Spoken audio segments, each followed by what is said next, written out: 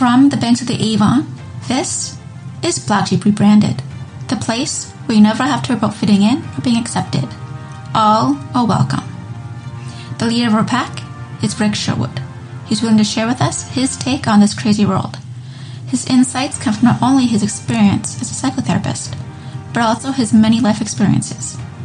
His hope is to help us live our best lives as we continue on our own ever-changing personal journey.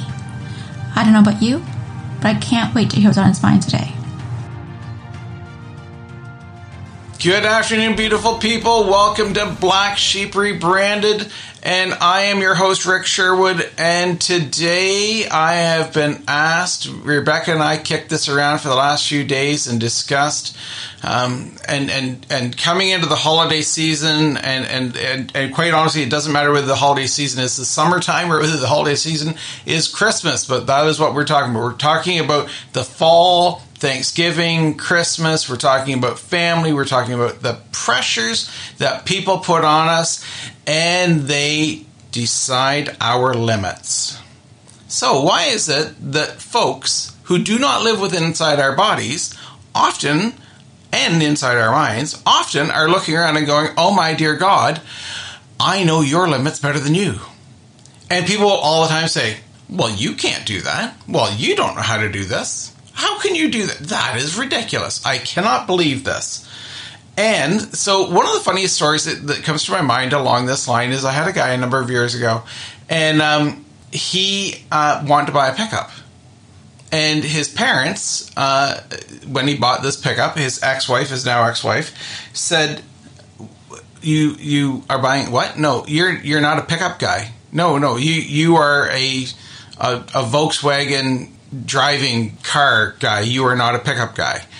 And his parents said to him the exact same thing. And so he's sitting here in therapy the one day, and so when I say therapy, I say that very loosely. Yeah, I am a psychotherapist. However, what I refer to what I do is chatting. We chat and we solve your problems and what's going on in the world. So we're sitting here and we're chatting about life, and we're chatting about all of the challenges of life and all of the things that are going on about life and all of the intricacies and all of the nuances of it. And he says to me, am I a pickup guy? And I said, well, why not? Why can't you be a pickup guy? And he said, well, my parents told me I'm not a pickup guy. And my wife, because at that time he was still married, and my wife said, I'm not a pickup guy. And I said, dude, they have set a limit for you on what you are and what you are not. That is their issue. That is not a you issue. But people all the time will sit there and they will feel this overwhelming urge to say to you, oh, you shouldn't do that. That's not right for you. But what they're actually doing is they're actually talking about themselves, and they're talking about what it is they can't identify with. So when we are sitting here and we are looking at being somebody who wants to buy a snowmobile, well, if you're in Florida, that's likely not something that you're going to do. But if you happen to live in one of the northern states, or if you live in Canada or somewhere else in the world where they get snow, far south or far north, and yes, folks, it does snow in the far south, and it actually snows in high enough elevations near the equator, or at least closer to the equator than I am, such as Hawaii. The big island of Hawaii gets snow on the top, and very rarely, but periodically, so does the island of Maui, up top of Haleakala. It is quite the beautiful thing, but people will go back to this whole notion of, but this is not you. You are not. Why would you? And what people often want to do is they want to create nice, neat boxes, and the box is meant to actually create conformity for themselves, not for you. I remember when I was going back to school to become a therapist, and so very early on, my family doc said to me, and he meant it when he said it. He said, and I have known Pete. He's been my family doc for a very long time, and he said, "Are you sure you want to do this?" I'm like, "Yep." He said, "It's a very long road." I said, "Yep." He said, "Are you sure?" Like, yeah, I'm not so sure, right? Like, it's again, what was he doing? He was trying to save me from his thoughts on me. People all the time will go, "Oh my word, can you really do that? I remember when I hired Rebecca, people, and she shared with me that people would say to her, what do you know about the job? Well, the irony is, and the absolute most ironic thing about all this is when I hired Rebecca, I needed Rebecca to do admin stuff, and not. I'm going to rephrase that. The bigger thing she was actually hired for is these podcasts, because what I was looking for is somebody who want to learn and learn with me. I couldn't afford $100,000 a year for a sound tech, and I didn't have a sound studio, and I didn't have all these other things. And so I wanted, and I needed to find somebody who had inspiration within them, had a desire to be part of something that was, intended to help people grow and help people give back, and yet people around her would say, "What? You shouldn't have that job. Why do you have that job? You shouldn't have that job. You don't know anything about that job. You can't have that job. That job makes no sense for you. What are your qualifications? What about this? What about that?" And yet, you know what? She is the most overqualified person I could ever imagine for this job, because her heart is so darn big and her brains are so darn big that the two of them want to gobble all this stuff up and learn and grow and do and be. So if she had listened to all those people who said, "Man, run. No, this isn't for you," it would have been a terrible thing for me. It would have been a terrible thing, I think, for her. Maybe, when I'm sitting there and looking at her going, I don't get this. And she wants to, tell me to shut up or something. Maybe in those moments, right? But overall, what she needed was heart and conviction to learn. True heart, true conviction, and true desire. She had that. She had that in spades.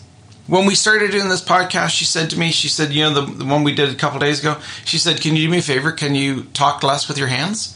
And I'm like, if I put my hands underneath my bum, maybe, but I talk with my hands. And she said, "Well, you can't put your hands together because I hear this sound and I hear this and I hear that." These are all the beautiful things that she picks up that I don't hear, I don't see.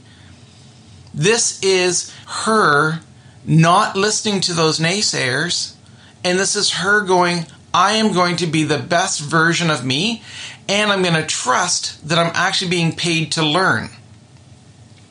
Absolutely wonderful. But again, all the time.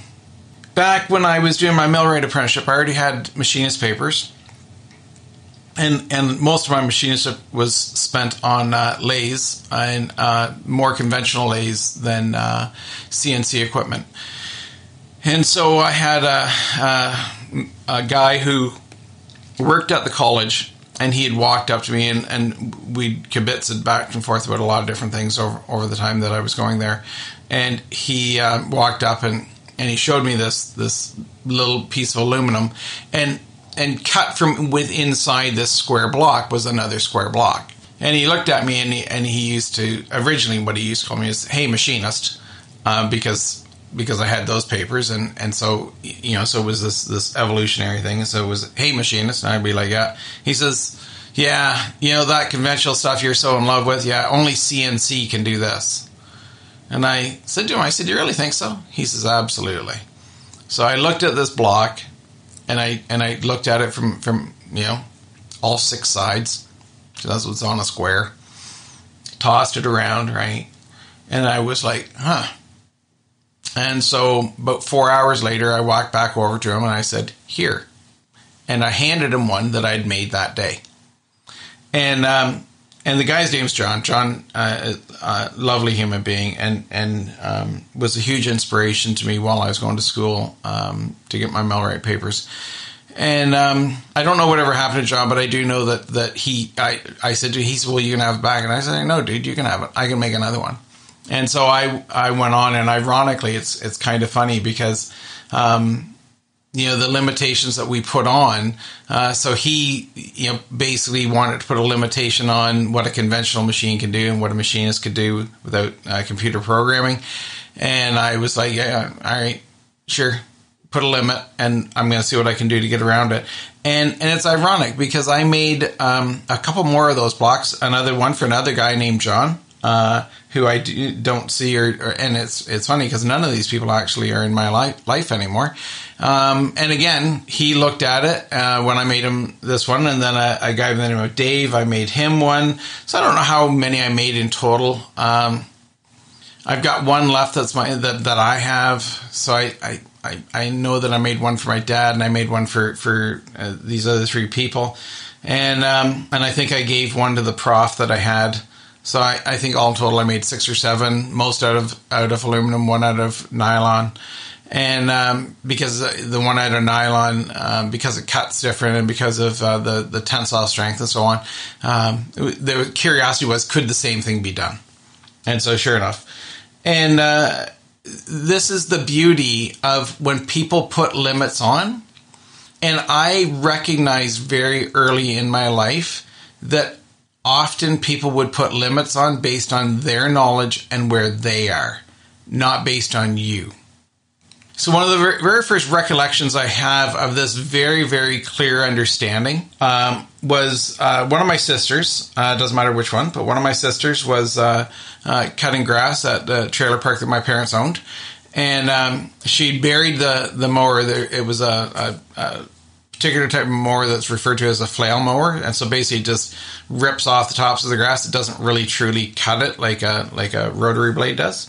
And so she had taken this thing and buried it in the dirt, and so it stalled the tractor. And so instead of just turning off the PTO and doing the things that need to be done, what she did is she came up and she said, I can't move the tractor, because she kept trying to start it with PTO engaged. And so I don't know how old I was, 11 maybe. And I said, I can go down and move it. And so by that time I was running all kinds of equipment. And, but apparently I didn't know enough. And I was clearly told, unequivocally, without question, without doubt, without anything, that no, I had to wait for Dad because only he would know. And then I briefly saw him as I jumped on a golf cart, being who I am, and I hauled it, booked it to the back where this tractor was. And a little distance behind me was my dad and that sister, and they were touring. I happened to have jumped on the fastest golf cart as well that we owned. And I got down there, turned off the PTO, started the tractor, moved the tractor, turned the PTO back on, and continued to cut grass. I was not appreciated for that inspiration. I was not appreciated for that spunk. I did nothing unsafe, and I knew what it was that I was doing. But I must have actually been more around the age of 12. But again, I was quite young. But I did pay close attention to people, and I was a quick study, and I did pick up on things very quickly. But because of this much older sister who was actually driving a vehicle at this time, could not figure it out, did not have the ability, did not have the mechanical aptitude to, then it was deemed that neither could I. And as the youngest of this conglomerate of a family, that one day there will be another podcast simply on what it means to be the youngest of this group that I am associated with. This is the life.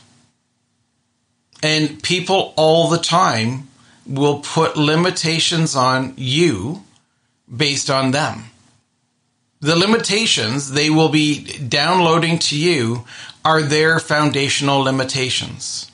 I sat with a client the other day who was talking about his mother, and I said to him, what have you done since I saw you last? And he looked at me and he said, I've looked at the ceiling. I've laid in bed and looked at the ceiling. And his girlfriend had actually attended that session with him. And I looked at him, and then I looked at her, and I said, hey, when was the last time you kissed her? And he said, an hour ago. I said, cool. Where were you? He said, I was in her car. So I said, so you were laying in your bedroom staring at the ceiling at that time? I said, I'm pretty sure that the time that you've spent over the last couple weeks since I saw you last, you have actually done a lot more than lay there. But what he has done, because nobody listens to him, and he doesn't have the spunk, the fight, the tenacity, the ridiculous attitude that I had as a kid, whatever it is that was missing, what he did, and what he truly did, is he has created a pattern of, I need to continuously tell people how depressed I am because nobody listens to me. Because limits can be going up, and limits can also be going down. And so one of the things that I always have to be really cautious about is when I'm talking to people about their limits, understanding that people around us always want to put their conception of limits on. So as I use the example with the tractor, I was told that the limit exceeded me. It did not. As with Rebecca and I have teamed together to learn more about podcast, technology, how to use the equipment, when to do different things. We have done this as a unified force, and we have done it together. She exceeded any limits anybody could have ever put on her. And not only that, but this young man who the limit was he could not be suicidal. And when he became suicidal, even though he had continuously said, I need support, not criticism, nobody realized the depth, the limit did not exist, and the depth to his anxiety and depression, how deep it was. And so whenever we are sitting there and we are listening to people and we are talking to people and we are reaching out and we are doing the things that we can do, please make sure that you do not spend time, energy going into believing that the limits that people put out are actually yours. Going back to my good old family doc, Pete, great guy. Not that long ago, he says to me, he says, Rick, it's amazing how many times you've recreated yourself in the years I've known you. And it's amazing the success that you're having. Going back to the first conversation that I had with that when he made a comment about, are you sure? It was about fear. Fear of failure, fear of not being able to succeed or achieve, fear of all kinds of things. So whether it be in love, whether it be in work, whether it be in education, regardless of what it is, please do not listen intently and take to heart limits that people put upon you, because you will never actually truly know your limits until you actually are there. What is my limit? Academically, I don't know. I can't do verbatim memorization very well. And I also really struggle with phonetics and pronunciation, and also with spelling. So there's lots of limits. I don't know how far I could do a workaround to get past all those. I don't know. What's Rebecca's limits? I don't know. What is that young client's limits of despair and limitless ability to go beyond? Our limits are uniquely ours. And anybody who's sitting there saying to you, oh, geez, step back from that, man. That can't be. Ask yourself, if there is no risk to my life, if there is no risk to somebody else's life, if there is no alcohol involved, if there is no recklessness involved, don't be afraid to test your limits. Do it safely. Do it with intellect. Do it with the assurance within yourself that you actually need to understand your limit. Again, don't do it foolishly. Don't do it with financial risk. Don't do it with other things. But what you do need to do is not listen to other people and their limits, because those are the limits that they have for themselves. They simply want to impose them on you so that they feel better about themselves. So y'all, hopefully you can take something out of this podcast. Hopefully you've enjoyed it. Hopefully it's made you think a little bit. And let me just tell you again, that please have yourself a wonderful, safe day. And I wish you all a fantastic and absolutely incredible day. And again, thanks for listening. Again, thank you very much. It's Rick Sherwood here again. Thank you very much. As I continuously say, really appreciate everyone who tunes into these podcasts. But please keep in mind, all the information contained within these is not meant to be a supplement or meant to be a replacement for psychotherapy or for anyone truly struggling with mental health. Please reach out to a therapist and somebody qualified to help you out. If these ideas trigger something within you where you need to do that and you're not sure where to go, by all means, please reach out to us. We'd be more than happy to. Go to blacksheeprebranded.ca and we can direct you in unbelievable different directions. Piracy, please don't pirate the information in this. It is proprietary. Please also make sure that you understand that this isn't about us wanting to be greedy about our ideas.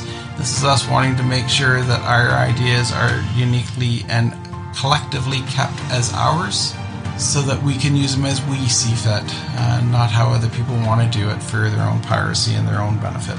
Y'all be good. Take care. Bye-bye.